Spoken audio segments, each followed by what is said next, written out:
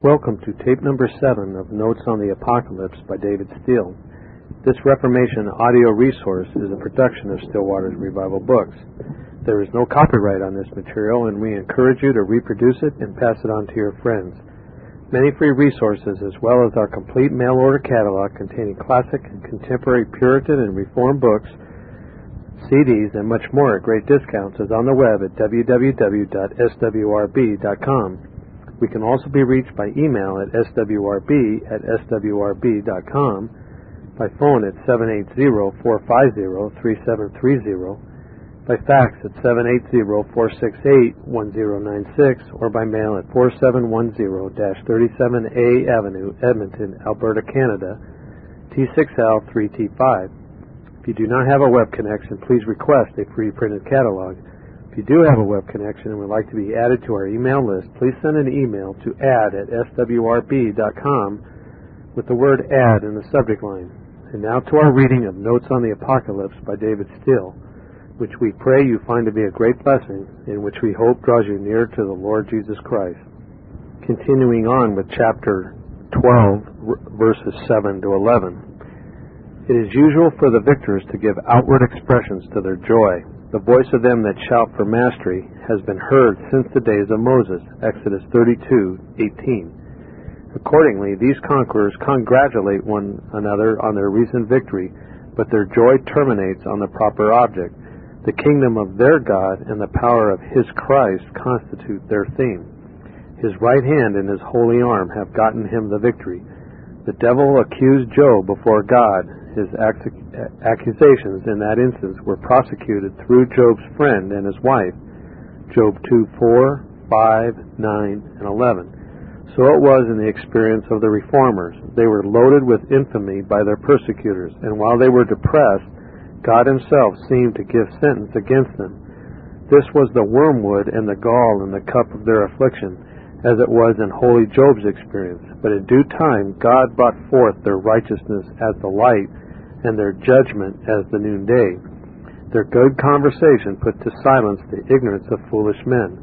The power of the Lord's Christ was made manifest through the instrumentality of His servants by producing conviction in many hearts that the cause for which they suffered was from God, and thus prevailing with such to join in their fellowship. The hearts of kings and princes of the earth were touched from on high, so that they braved the combinations of imperial and papal power, while extending the shield of their protection to the followers of the Lamb. Frederick the Wise, and especially John his brother, electors of Saxony in Luther's time, were notable bulwarks of defense to the sufferers against the bloody edicts of Charles V, Emperor of Germany. The good regent in Scotland and others extended effectual protection to Knox, his coadjutors and followers in the cause of Reformation. When the seven thunders uttered their voices, John was about to write, chapter 10, verse 4. He was about to proclaim a final victory. He was too sanguine. The time was not yet. Just so in the case of his legitimate successors in the work of the Lord. Confident in the power and faithfulness of Michael, their prince, confident in the righteousness of their cause, fondly hoping that at this time their master is about to restore again the kingdom to Israel, they prematurely exclaim, "Now is come salvation." In reaping the first fruits of victory, they anticipate the harvest of final and absolute conquest. Chapter 14, verse 8. Indeed, the salvation of God and the power of His Christ were experienced by great multitudes during the time of this contest. The saints experienced time of refreshing from the presence of the Lord. Then followed a work of grace both on the continent of Europe and in the British Isles, Christians entering into solemn covenant bonds with God and with one another, whereby the kingdom of God was rendered more visible among mankind than in the Dark Ages. The weapons with which the saints overcame the dragon were not carnal, but mighty. These, we are told, were the blood of the Lamb and the word of their testimony. They believed and they taught, in opposition to the popular doctrine of good works and penances, that the righteousness which the law of God requires of a sinner is provided by a surety that the blood of Christ alone cleanses believers from the guilt of sin, and thus justifies them in the sight of God.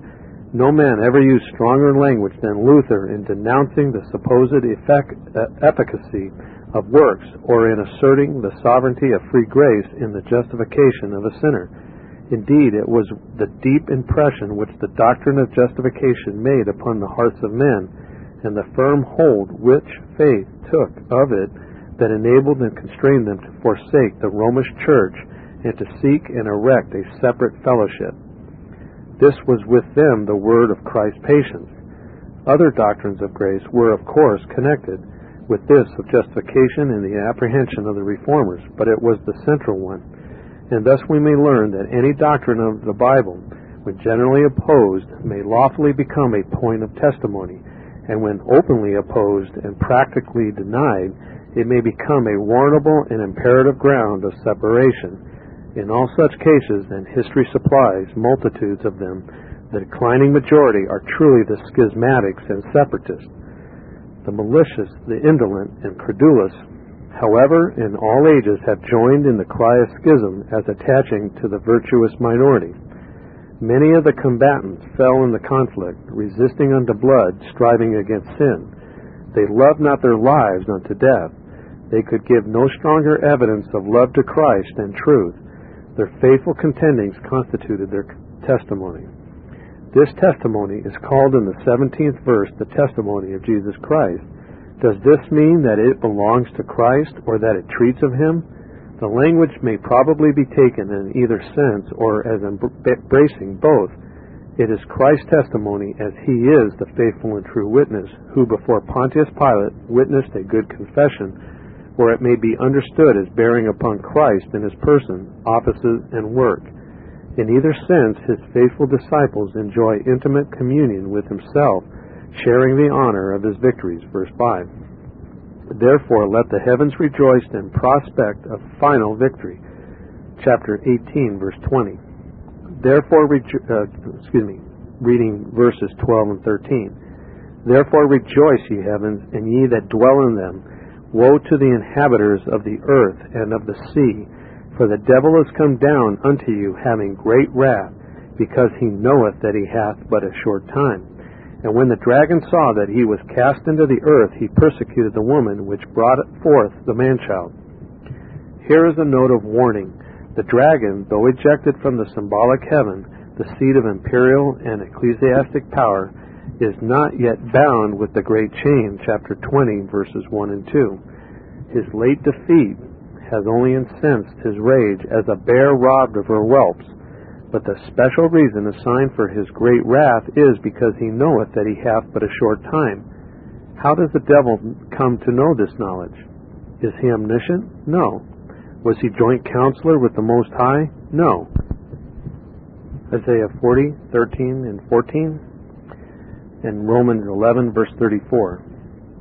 He must have derived this knowledge from revelation, and from some instances in Scripture we might infer that the devil is more skilled in theology, especially in prophecy, than many, if not most, modern interpreters. In the time of our Lord's humiliation, he quoted and applied to him a prophecy in the 91st Psalm, verses 11 and 12.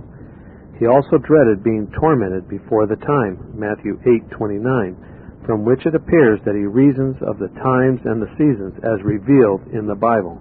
But by the phrase, a short time, the devil understood, and we are to understand, not the time to transpire till the end of the world, but the time intervening between his ejectment out of heaven and the overthrow of Antichrist, when he is to be bound.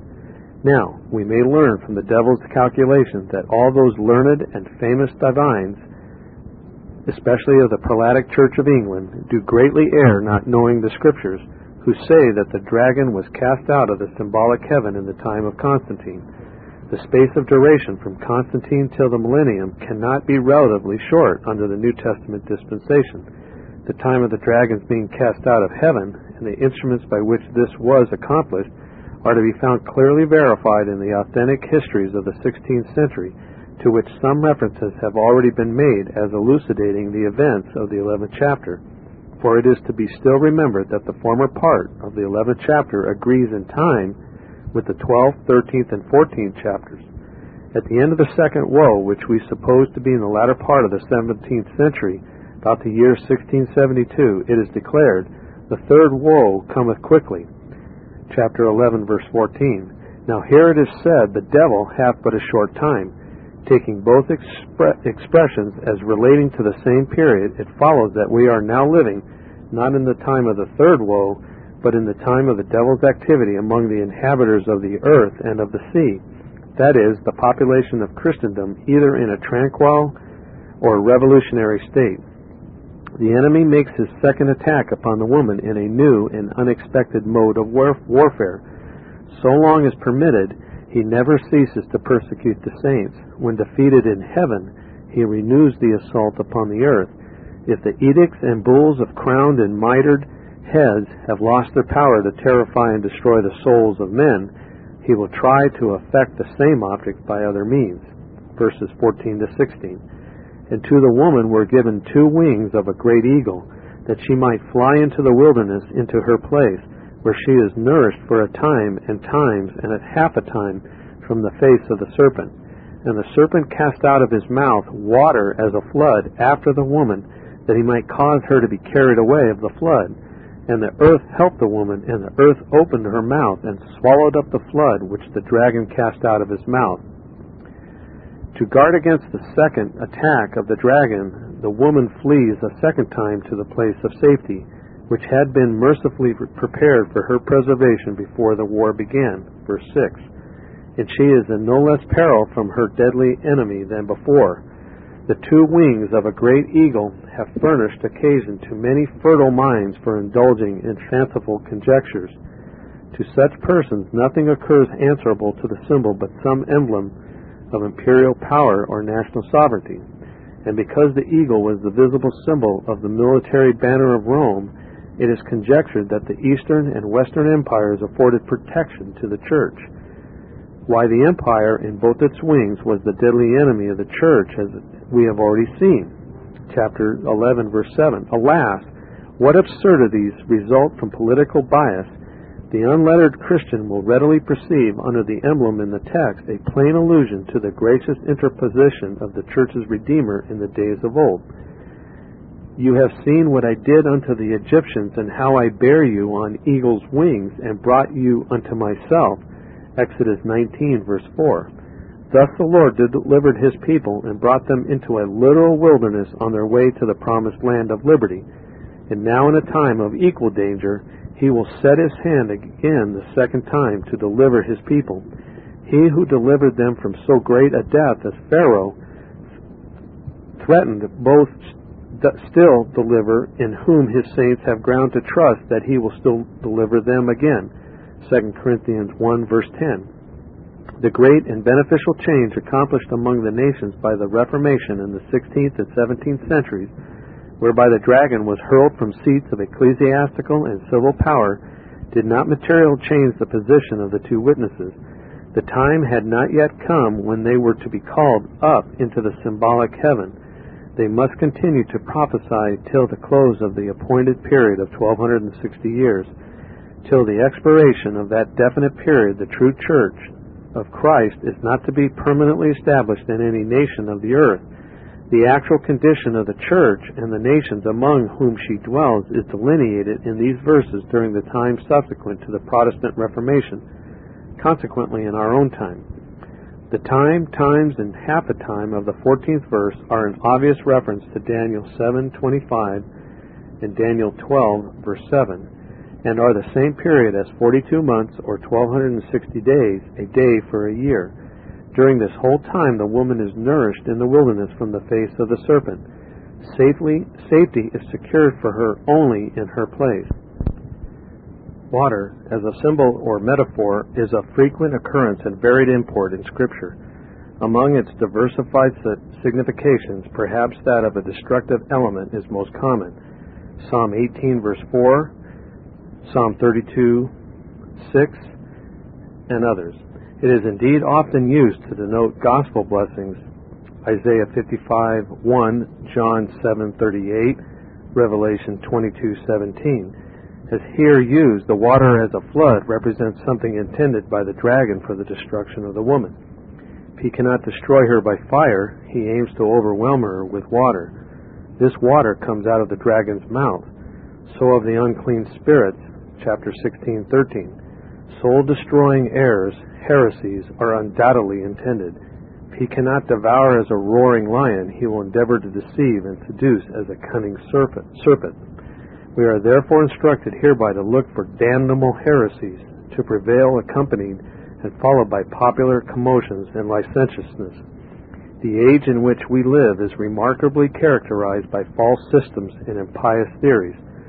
Speculative atheism caused the French Revolution and led to the erection of the United States government, which, having openly declared independence of England, soon after virtually declared independence of God. France, Germany, England, and the United States have all been pervaded with infidel and atheistical sentiments, and these, whether propagated under the name of solid science or polite literature, have corrupted the public mind for generations. In the name of science, treating of the material or moral world, the agents of the dragon have been exceedingly successful. Metaphysicians and geologists have constructed systems which would exclude the Almighty from the heavens and the earth. But however active and zealous these laborers in the service of the dragon, they do not reach the popular ear but in part. Those sons of Belial who devise false systems of religion under the name of Christianity have been still more pernicious to the nations and dangerous to the church. If the Church of Rome cannot prevail with kings as before to execute her cruel sentences of death upon heretics, she is not less active in disseminating her idolatrous and superstitious dogmas among the nations. By Freemasonry, Odd Fellowship, temperance associations, and a countless number of affiliated societies, the offshoots of popery and infidelity, the dragon still assails the woman. Reason, toleration, humanity, charity, and liberality are terms which have been selected and abused by the servants of the devil to deceive the hearts of the simple. These are alike the watchwords of the spiritual seducer and the political agitator. What dogma or heresy so absurd, what conduct so immoral, as not to find patronage in the journals of the day, or not to find tolerance or protection under the fostering wing of church or state? What is impiously called free love, as well as avowed infidelity and polygamy, are patronized by constituted authorities in Christendom. When taking a survey of the errors and systems of error, hostile to the honor of Messiah and the free grace of his gospel, how few can be found in the different nations of the earth who overcame by the blood of the Lamb. The religions established by the nations of the world are all more or less tainted with errors and disfigured by the ceremonies of the Church of Rome. Surely we have before our eyes a constant fulfillment of the prophecy under consideration. To all outward appearances the woman is in the wilderness. She is in fact so obscure that some of her sons begin to question her visibility. They are ready to cry in despondency, "The witnesses are slain." They are mistaken. This is their infirmity. The 1260 years are not yet expired, nor the testimony finished. When the enemy shall come in like a flood, the Spirit of the Lord shall lift up a standard against him. Isaiah 59:19. The mystic woman is yet in the wilderness, and there she is, nourished with the hidden manna, a time, times, and a half a time, 40 and 2 months, or 1260 days, that is, years. For, as formerly noticed, all these expressions mean the same period of time, the period during which the witnesses prophesy on the one side and the Gentiles tread the outer court on the other. The profanation of the holy city, the church nominal, and the testimony of the witnesses against that conduct is the same contest which in this chapter is represented under other symbols. The waters of the symbolic flood have spread over all the nations of Christendom, corrupting the very fountains of natural and moral science, literature, politics, and religion, so that hardly any principle is accepted by the human mind as settled, but all is thrown into debate. Man's intellect, craving substantial nourishment and thirsting for refreshment which nothing but the water of life can supply, vibrates between ritualism and skepticism in our day. The flood from the dragon's mouth, consisting of truth and error, a combination of Christianity, refined idolatry, and speculative atheism, fails to satisfy the necessary cravings of the immortal soul. There be many that say, who will show us any good? Psalm 4, verse 6. In this state of the popular mind, there is a general sentiment which discountenances penalties inflicted for mere opinion. The cry of toleration, freedom of speech, and of the press resounds in the public ear among most communities since the dragon was cast down from the mystic heaven. This popular sentiment is not an expression of the law of charity, actuating hearts influenced by divine grace, but rather originates from indifference alike to the claims of Messiah and the destinies of mankind. Thus, the earth helps the woman. Indeed, the nations of Christendom, contrary to their former policy, are now much more tolerant of ecclesiastical than of political heresies. With few exceptions, the policy of the nations at the present time is to discriminate not among churches, but among religions. The popular voice is obviously in favor of dissevering that alliance between church and state from which mankind have suffered in past generations. While every earthly potentate, usurping the place and prerogative of the mediator, assumed to dictate the faith and worship of his subjects, all dissenters and recusants must necessarily be subjected to penalties. Such was the policy of the dragon for centuries, while in the heavens of ecclesiastical and civil power, the nominal church, established by the state, defined heresy, and the heresy found by the church became rebellion against the civil authority. Of course, the saints were then executed as traitors. Even a superficial view of the signs of the times will result in the conviction that a great change has taken place in the policy of nations and churches. The dragon has now prevailed with most politicians and statesmen, as well as with most professing Christians, to demand a total separation of church and state, which by demand they do not mean a divorce of the unscriptural and anti-Christian alliance only or chiefly, but a simple and absolute rejection of religion, and especially the Christian religion, from any connection with or influence upon civil affairs. This is undeniably the avowed aim and declared desire of the great body of the population of Christendom at the present time, 1870. And what is this but an open denial of the authority of the mediator, as he is prince of the kings of the earth? Thus has the dragon, since his ejection from heaven, become a terrible woe to the inhabitants of the earth and of the sea, and thus has the earth opened her mouth and swallowed up the flood, so that the woman remains comparatively safe from the face of the serpent in the very obscurity of her position. Some of her sons, from time to time, venturing abroad from their secluded place in the wilderness, becoming weary of sackcloth and aspiring to worldly distinction, had been borne along by the waters of the flood and drowned in the general deluge. Against the force of this strong current of popular errors, nothing will avail the seed of the woman but the living waters which Jesus imparted to the woman of Samaria. To him who partakes of this water, those of the dragon will be distasteful, for it shall be in him a well of water springing up into everlasting life. John 4:14. Since the middle of the 17th century, when, by the Reformation in Europe and the British Isles, the dragon was cast down from the symbolic heaven, he has been assailing in great wrath all ranks and degrees of men. Not as before, with fire and sword, with scaffolds, gibbets, thumbscrews, torturing and destroying their mortal bodies, that he might reach their immortal souls, but by bringing them together in voluntary associations on principles of the covenant of works, subversive of the covenant of grace, and consequently aiming at the drowning of the mystic woman.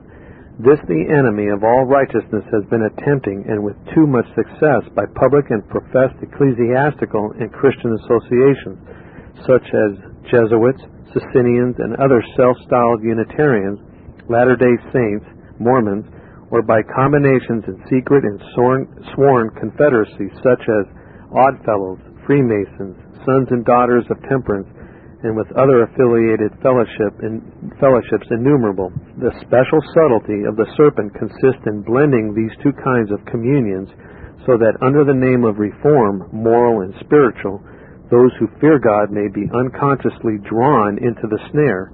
And alas, how many simple ones have been thus carried away by the waters of the flood, and many strong men have been thus cast down from their excellency. We are not to be surprised if we find the witnesses few in our time, the seed of the woman diminished when the dragon makes his final attack. Verse 17, and the dragon was wroth with the woman, and went to make war with the remnant of her seed, which keep the commandments of God and have the testimony of Jesus Christ. In this verse we have the last effort of the enemy to destroy the woman's offspring. It is the third attempt, and, as we suppose, is yet future. We cannot therefore, of course, be so exact or certain as to the nature of this contest. Some things, however, are plain enough. The dragon, disappointed in his efforts hitherto against the woman, so far from ceasing the warfare, is only thereby the more exasperated. The dragon was wroth with the woman.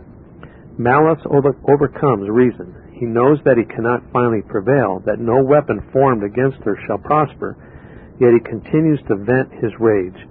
The mode of attack is to be different from what it was in the second struggle. He is said to make war, to resort to open violence, to employ the agency of the civil power, the beast of the bottomless pit. Chapter 11, verse 7, for this third and last war, waged by the dragon, agrees in time with the slaying of the witnesses. This third onslaught agrees also with the third woe trumpet, the vintage and the last vial, and immediately precedes the introduction of the millennium. The remnant of the woman's seed are so called with reference to those of her offspring who had suffered death under pagan and papal Rome. Chapter 6, verse 9. Perhaps also we may suppose the number to be comparatively few at the time of the last war with the dragon, as during the whole period of the 1260 years it was the aim of the dragon, through his instruments, to wear out the saints of the Most High. Daniel 7:25. The character which the Holy Spirit gives of these sufferers proves them to be the woman's seed. They keep the commandments of God and have the testimony of Jesus Christ. This is the special ground of the devil's hostility towards them. A more comprehensive and definite description of the true believers is not to be found in the whole Bible. In matters of religion, they adhere strictly to the commandments of God. They will not introduce, nor permit to be introduced, any corruptions into the doctrines of grace or into the matter of God's worship. The temple, altar, and worshippers must stand the measurement of God's word in their fellowship.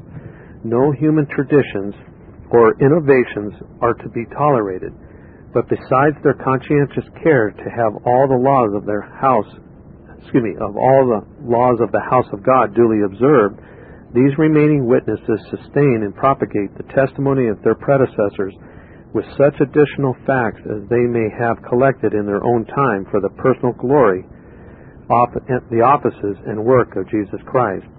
This testimony will necessarily bring them into collision with the children of those who killed their fathers in the same quarrel.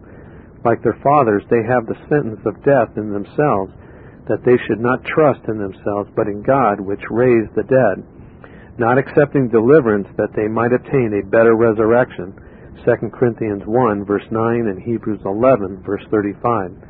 For as already hinted, this remnant is to overcome by the blood of the Lamb and by the word of their testimony, as others did, and in death to gain the final victory over death by vital union to their living Lord, being made conformable to his death. Hebrews 2, 14, and 15. Chapter 13, verses 1 to 10. And I stood upon the sand of the sea, and saw a beast rise out of the sea, having 7 heads and 10 horns, and upon his horns 10 crowns, and upon his heads the name of blasphemy. And the beast which I saw was like unto a leopard, and his feet were as the feet of a bear, and his mouth as the mouth of a lion. And the dragon gave him his power, and his seat, and great authority. And I saw one of his heads as it were wounded to death, and his deadly wound was healed, and all the world wondered after the beast. And they worshipped the dragon which gave power unto the beast, and they worshipped the beast, saying, Who is like unto the beast? Who is able to make war with him? And they were given unto him a mouth speaking great things and blasphemies, and power was given unto him to continue 42 months. And he opened his mouth in blasphemy against God, to blaspheme his name, and his tabernacle, and them that dwell in heaven. And it was given unto him to make war with the saints, and to overcome them. And power was given him over all kindreds and tongues and nations. And all that dwell upon the earth shall worship him, whose names are not written in the book of life of the Lamb, slain from the foundation of the world. If any man have an ear, let him hear. He that leadeth into captivity shall go into captivity. He that killeth with the sword must be killed with the sword. Here is the patience and the faith of the saints. This ends side 1. Please turn the tape over and continue listening on side 2. This chapter may be considered as an explication or commentary upon the 7th chapter of Daniel's prophecy and a farther elucidation of what is revealed under different symbols in the 2 preceding chapters. And no one can have an intelligent understanding of its contents without a competent knowledge of the symbols employed in those chapters. Here the Holy Spirit has given a most graphic, intelligible, and comprehensive exhibition of the complex power which the dragon employs to persecute and slay the witnessing servants of Christ. Hitherto the devil had conducted the war against the saints through the agency of the beast of the pit, chapter 11, verse 7, and those allies called his angels, chapter 7:7. But here has been a veil of obscurity hanging over these agencies. Who the beast and other allies of the dragon are, it is the very design of this chapter to disclose with greater precision and clearness than heretofore. In a word, we have here the full portrait of the great Antichrist. The distinct features and component parts of this complex and diabolical system of hostility to the Lord and His anointed are presented in detail for our inspection. And it is a fact that by a competent knowledge of this hostile combination, the suffering saints of God have been hitherto enabled to direct their testimony with intelligence and efficacy against their appropriate objects. And although the developments of providence in past centuries and those transpiring in our own generation are calculated to shed light upon this and collateral prophecies, yet the gross conceptions of the illiterate in the contemplation of prophetic symbols on the one hand and the reckless disregard of scripture rules and usage by the learned on the other have greatly contributed to the present lamentable ignorance and culpable indifference of most Christians. For people cannot feel an interest in that of which they are ignorant, but to be willingly ignorant of that which may and ought to be known is one of the characteristic sins of a generation of impenitent and profane scoffers. 2 Peter 3, verse 3 and 5. On the other hand, all who humbly and earnestly desire to know the mind of God for their direction in faith and holiness shall assuredly obtain the necessary instruction. Daniel 7:16, Daniel 8:15, John 16:13, and 1 Corinthians 14:38. In these first 10 verses are contained the characteristics of that beast whose origin is given, chapter 11, verse 7. There we had no particular description of this personage, only he was the agent by whom the witnesses were opposed in open warfare, and by whom they were finally killed. Now we have a more full account of his origin, character, achievements, and duration. This personage is denominated a beast. So are designated other characters who are very different from this, chapter 4, verse 6. In that place we intimated that the authorized version is imperfect, and that either living creatures or simply animals, which latter we prefer, is that which the reader is to understand from the original word.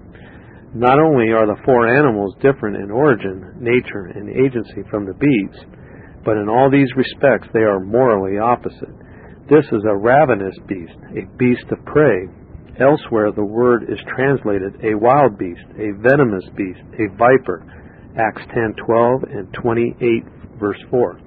This beast is the same which appeared in vision to the prophet Daniel, chapter 7, verse 3.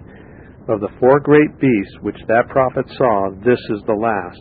All the preceding are described by their resemblance to some known animals, but each is ferocious, a lion, bear, leopard. The 4th is a nondescript. There is no species in the animal kingdom that can represent it. Only it was diverse from all the beasts that were before it, verse 7. These 4 beasts represent 4 kings, verse 17, that is, kingdoms, verse 23, or dynasties. Now all interpreters agree that these 4 dynasties are the same as those symbolized in Nebuchadnezzar's dream, chapter 2, verse 31 to 43. The different parts of the image answer to the four beasts, and these again are the symbols of the Babylonian, Medo-Persian, Grecian, and Roman empires. Thus far, all sober expositors are agreed. Also, there is a like agreement that John's first beast identifies with Daniel's fourth, the Roman Empire.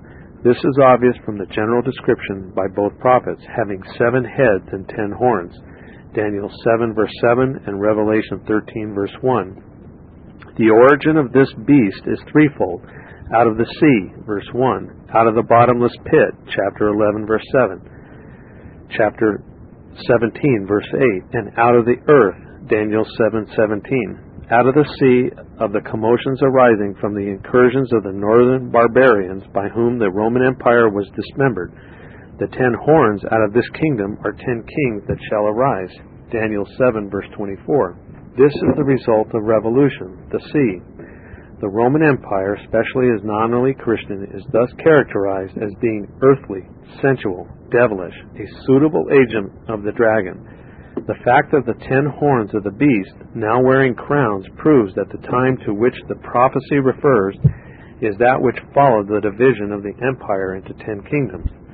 The 7 heads of the beast have a double significance, 7 different forms of government, and 7 mountains, afterwards to be more fully explained in chapter 17, verses 9 and 10. The name of blasphemy may indicate eternal city, mistress of the world.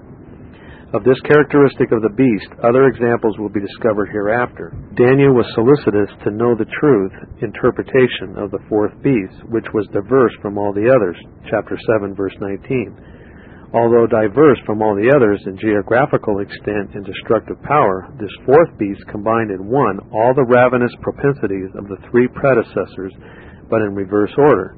The leopard, bear, and lion of Daniel, by which Grecian, Persian, and Chaldean dynasties were symbolized, are all comprised in John's beast of the sea, the anti-Christian Roman Empire.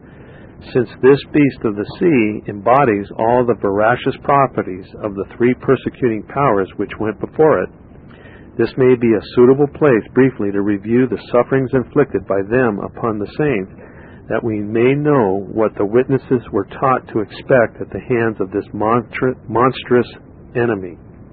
Israel is a scattered sheep. The lions have driven him away. First, the king of Assyria hath devoured him, and the last, this Nebuchadnezzar, king of Babylon, hath broken his bones. The violence done to me and to my flesh be upon Babylon, shall inhabitant of Zion say, and my blood upon the inhabitants of Chaldees shall Jerusalem say. Jeremiah 50, verse 17, and 51, verse 35.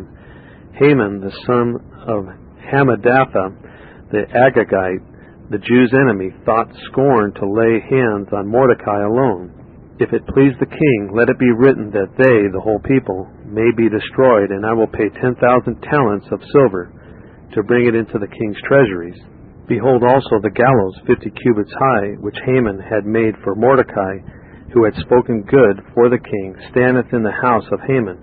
Then the king said, hang him thereon. Esther 3, verse 1 and 9, and 7, verse 9. Such were the crimes and such the punishments of the enemies of God's people in Babylon and Persia, as already matter of inspired history. And had we equally full and authentic records of the punishments as we had of the cruelties of Antiochus and other successors of Alexander the Great, the king of Greece, we would see, as in other cases, the just reward of the wicked. Of all these idolatrous, tyrannical, and persecuting powers, which the divine spirit represented by beasts of prey, it was foretold that they were to be removed in succession and with violence. This fourth beast, dreadful and terrible and strong exceedingly, was to devour and break in pieces, and stamp the residue with the feet of it. Daniel 7:7. Moreover, while it is predicted of them that they had their dominion taken away, it is also added, yet their lives were prolonged for a season and a time. Verse 12. That is, though their distinct and successive dominations were severally swept from the earth, yet their lives, the diabolical principles by which they had been actuated, survived, and these passed by a kind of transmigration into the body of the fourth beast. This transition of animating principles or imperial policy of inveterate hostility to the kingdom of God, we think, is plainly indicated by the three features of this beast of the sea, the leopard, bear, and lion. If these three slew their thousands, this monster had slain his 10,000s of the saints, and the remnant of the woman's seed are yet to be slain as they were. Chapter 11:11. The dragon gave him his power, physical force, his seat or throne, his right to reign, and great authority, dominion, by the voice of the people. Thus it is obvious that the seven-headed, 10-horned beast is the first and the oldest among the combined enemies of the Christian church, all of whose origin is from the dragon, the abyss or bottomless pit. The writers of the Church of Rome, while forced to acknowledge that this beast is emblematical of the Roman Empire, still insist that pagan Rome is intended. It is sufficient in opposition to this false interpretation to observe that the beast appears to John with crowns, not upon his head, but upon his horns, denoting the actual division of the empire into 10 kingdoms, an event which did not transpire till after the empire had become nominally Christian under the reign of Constantine the Great. The reign of this empire and his successors, by their largesse, fostered the luxurious propensities of the Christian ministry, and so contributed to prepare the way for the rise of the next enemy in this anti-Christian confederacy against the witnesses. The head wounded unto death is the sixth. John says expressly elsewhere, 5 are fallen, and 1 is, and the other is not yet come. Chapter 17, verse 10. The 5 fallen were kings, consuls, dictators, decemvirs, and military tribunes. All these forms of civil government had passed before the time of the apostle. The one existing in his time was the sixth head, the emperors, by one of whom the apostle was now subjected to banishment in the desert isle of Patmos. This wound is supposed by some to be the change from paganism to Christianity in the empire. No, this view is many ways erroneous, but it is enough to remark that the Roman Empire, according to both prophets Daniel and John, is to continue bestial until all changes during the whole period of 1260 years. The deadly wound was inflicted by the northern invaders who overturned the empire and, for a time, extinguished the very name of emperor in the very person of Augustulus. After the division of the western member of the empire had been subdivided among the victorious leaders of the invaders from the north, and the people of that section suppressed the beast slain, the throne of Constantinople continued to be occupied by the representative of the empire. In the popular apprehension, the imperial head of the beast seemed to be utterly cut off by the sword of Odoacer, Odoacer, wounded by a sword. But the several kingdoms into which the empire was divided in process of time became united in the bonds of an apostate faith. The imperial name and dignity were revived in the person of the Emperor of Germany, Charlemagne, in 800, and by the wars among the horns of the beast, the title of Emperor has been claimed alternatively by Germany, Austria, and France down to our time. These dissensions and rivalries among the sovereigns of Europe, the mystic horns of the beast, were foreshadowed in the Babylonish monarch's dream. The kingdom shall be partly strong and partly broken. They shall not cleave one to another, even as iron is not mixed with clay. Daniel 2:42 and 43. And doubtless these internal commotions among the common enemies of the saints of God have tended in divine mercy to divert their attention occasionally from the witnesses. While they have been made the instruments of mutual punishment, the Lord's people have been hid in the days of his fierce anger. Zephaniah 2:3.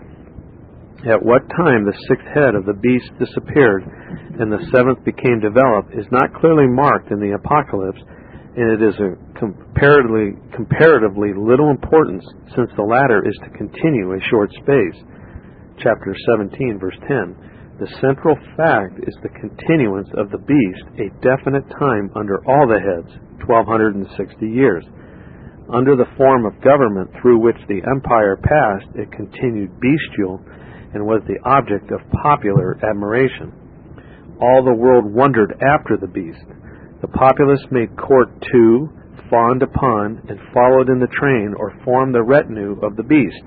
We are not to limit the phrase all the world, for not all the inhabitants are to be understood, but such only as professed allegiance to the existing imperial dominion, and among those within the beast's territorial jurisdiction, the witnesses still stood to their protest against his impious claims. But from admiration and loyalty, the servile multitude breaks forth into adoration, addressing the dragon and the beast in such language as is proper to God only. Psalm 89, verse 6. The shouts of the rabble on Herod's birthday may illustrate the conduct of those votaries of the beast and dragon. Acts 12:22. The poor, ignorant, and deluded subject, in rendering homage to the beast, did homage to the devil, from whom the power was derived. Such is the degradation to which man is reduced by blind obedience to despotic power, whether civil or ecclesiastical. He glories in the chains which bind him, and this is the actual and voluntary condition of the great majority of the population of Christendom at the present hour. There has been, indeed, within the current century, an effort by the masses of the people to assert their natural and civil rights, to regain the exercise of the elective franchise, but in selecting candidates to bear rule over them, they generally prefer such as are, like the majority themselves, aliens from the commonwealth of Israel and strangers from the covenants of promise. Hence, while men are exalted, the wicked bear rule and the people mourn. Psalm 12:8 and Proverbs 29:2. The blasphemies uttered by this beast are all those royal prerogatives claimed by the several crowned horns or civil sovereigns who have established idolatry and superstition within their respective dominions. The blasphemous headship over the Church of Christ, as viewed and designated by his persecuted disciples in the British Empire, may tend to illustrate this part of the beast's history. King Henry VIII of England, upon renouncing the civil and ecclesiastical headship of the Pope, proceeded to usurp an ecclesiastical headship within his own dominions, and all his royal successors till the present day have asserted a similar dominion over the faith of the Lord's people. As an inherent right of the crown, the sovereign of Britain, male or female, is declared to be the supreme judge in all causes, as well ecclesiastical as civil. The rest of the horns are no less blasphemous in their haughty pretensions. History attests that the martyrs of Jesus denounced these encroachments on the prerogatives of Christ and the intrinsic power of his church as Erastian supremacies, blasphemous supremacies. Most expositors tell us that the blasphemies are chargeable to the Pope or to the Romish Church, but this interpretation confounds this beast of the sea with the apostate Church of Rome, and indeed this confounding of symbols and consequent mistaking of objects in actual history are the primary errors of expositors in nearly all their attempts at expounding the Apocalypse. This first beast of John and fourth of Daniel, however, is wholly secular or civil, and clearly distinguished by both inspired prophets from the other agents of the dragon, as we shall in the subsequent part of this chapter. As we shall find in the subsequent part of this chapter. This beast blasphemes the name of God by compelling men to worship idols and images, enacting penal statutes and issuing bloody edicts to force their consciences. He blasphemes his tabernacle when stigmatizing the assemblies of God's worshiping people as traitorous conspiracies, rendezvous of rebellion, and them that dwell in heaven he blasphemes by calling them incendiaries, fanatics, enthusiasts, rebels, and traitors.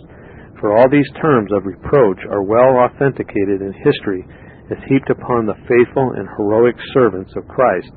Those who suppose that the phrase, them that dwell in heaven, means saints departed and angels as worshipped by papists in obedience to the Romish Church, make two mistakes. The one, that ecclesiastical power is here intended, whereas we have already shown that the power is civil. The other, that the word heaven is to be taken in a literal sense, contrary to the symbolic structure of the whole context. All history, so far as authentic, teaches that the civil powers throughout Christendom, attempt to coerce by penal inflictions the consciences of all who refuse obedience to their commands, no less than the Church of Rome. Even constitutional guarantees of liberty of conscience have never secured the witnesses from the savage rage of the beast or any of his infuriated horns. Witness the history of the bloody house of the Stuarts of Britain. In vain did the victims of papal and prelatic cruelty plead in their just defense in the 17th century the constitution and laws of their native land. Those who have done violence to the law of God will always disregard human enactments which stand in the way of their ambitious schemes. Their own laws will be treated as ropes of sand, as Samson's was, and the blood of saints as water. Such is persecution. The 7th verse, expressing the beast's victory over the saints and the extent of his power, is explanatory of chapter 11, verse 7 and 9. And the time of his continuance, verse 5, is the same as the treading underfoot of the city, chapter 11, verse 2. So that we are assured of the agreement in time between the events here and those of the first part of the 11th chapter. Also, the parties here presented are the same as in the two preceding chapters, only they are exhibited in different aspects by appropriate symbols. The worshippers of the beast include all under his dominion, except those whose names were written in the book of life. This book is different both from the sealed book, chapter 5, and also from the open book, chapter 10. It is the register, as it were, of the names of all whom the Father gave to the Son, to be by him brought to glory. John 17, verse 2, and Hebrews 2, verse 10. See also Revelation 20, verse 12 and 15. During the whole reign of the beast, these are preserved, having been sealed unto the day of redemption. In the 7th chapter we had the angels employed in holding the four winds of the earth, till these servants of God were sealed in their foreheads, before the first alarm should be given by the trumpets. The book of life contained their names from the foundation, before the foundation of the world. Ephesians 1:4. They were in time sealed with that Holy Spirit of promise, so that it was impossible to deceive them, either by lying wonders or the servants' sophistry. Ephesians 1:13, Matthew 24:24. The Lamb may be said to be slain from the foundation of the world in the purpose of God, 2 Timothy 1:9, in sacrifice, Genesis 4:4, in the ceremonial law and prophecy, Matthew 11:13, and in the efficacy of his satisfaction rendered into divine justice, for which the Father gave him credit from the fall of man, Romans 3:25. So many erroneous views have been taken and false interpretations given of this chapter in particular, as of the Apocalypse in general, that the Divine Spirit calls special attention here to the rise, reign, and ruin of the beast of the sea. The prophetic description of this beast in a special manner is of such importance to instruct and thereby sustain and comfort the suffering disciples of Christ, that he causes his servant John to pause, as it were, and allow the reader to reflect. Indeed, wherever a note of attention is thus given, we may be sure that something hid from the wise and prudent is intended. Accordingly, it were endless to follow the vagaries of even learned men dealing out their private interpretations of this chapter. Yet the understanding of its general outlines was at the bottom of the Reformation by Luther, his colleagues and successors. Elsewhere, however, we may take occasion to notice how vague and inadequate and bold were some of their conceptions, all going to show the seasonableness of the solemn admonition, if any man have an ear, let him hear. The beast is to be treated as he dealt with the victims of his cruelty. He is justly doomed to captivity and death. The beast was taken and cast alive into a lake of fire burning with brimstone, chapter 19, verse 20. Tophath is ordained of old. It was used by the prophets as a figure of hell, Isaiah 30, verse 33. To this place, whence there is no redemption, this monstrous beast was to be consigned, as predicted by the prophet Daniel, chapter 7, verse 11. The beast was slain and his body destroyed and given unto the burning flame. In the protracted contest of 1260 years with this imperial power, The patience and the faith of the saints was exemplified. Faith and patience would be more severely tried in this case than in any other, as the period of persecution was to be made much longer continuance than any that had preceded since the beginning of the world. Hebrews 6, verse 12. This ends tape number 7 of Notes on the Apocalypse by David Steele. Please go to the next tape in the series and continue listening. Thank you. This Reformation audio resource is a production of Still Waters Revival Books. Many free resources, as well as SWRB's complete mail-order catalog containing classic and contemporary Puritan and Reformed books, CDs, and much more at great discounts, is on the web at www.swrb.com. We can also be reached by email at swrb@swrb.com, by phone at 780-450-3730, by fax at 780-468-1096, or by mail at 4710-37A Avenue, Edmonton, Alberta, Canada, T6L3T5. If you do not have a web connection, please request a free printed catalog. If you have a web connection and would like to be added to our email list, please send an email to add@swrb.com with the word add in the subject line. This book, Notes on the Apocalypse by David Steele, is also available from Still Waters Revival Books in softcover format at a discount in our A to Z author listings.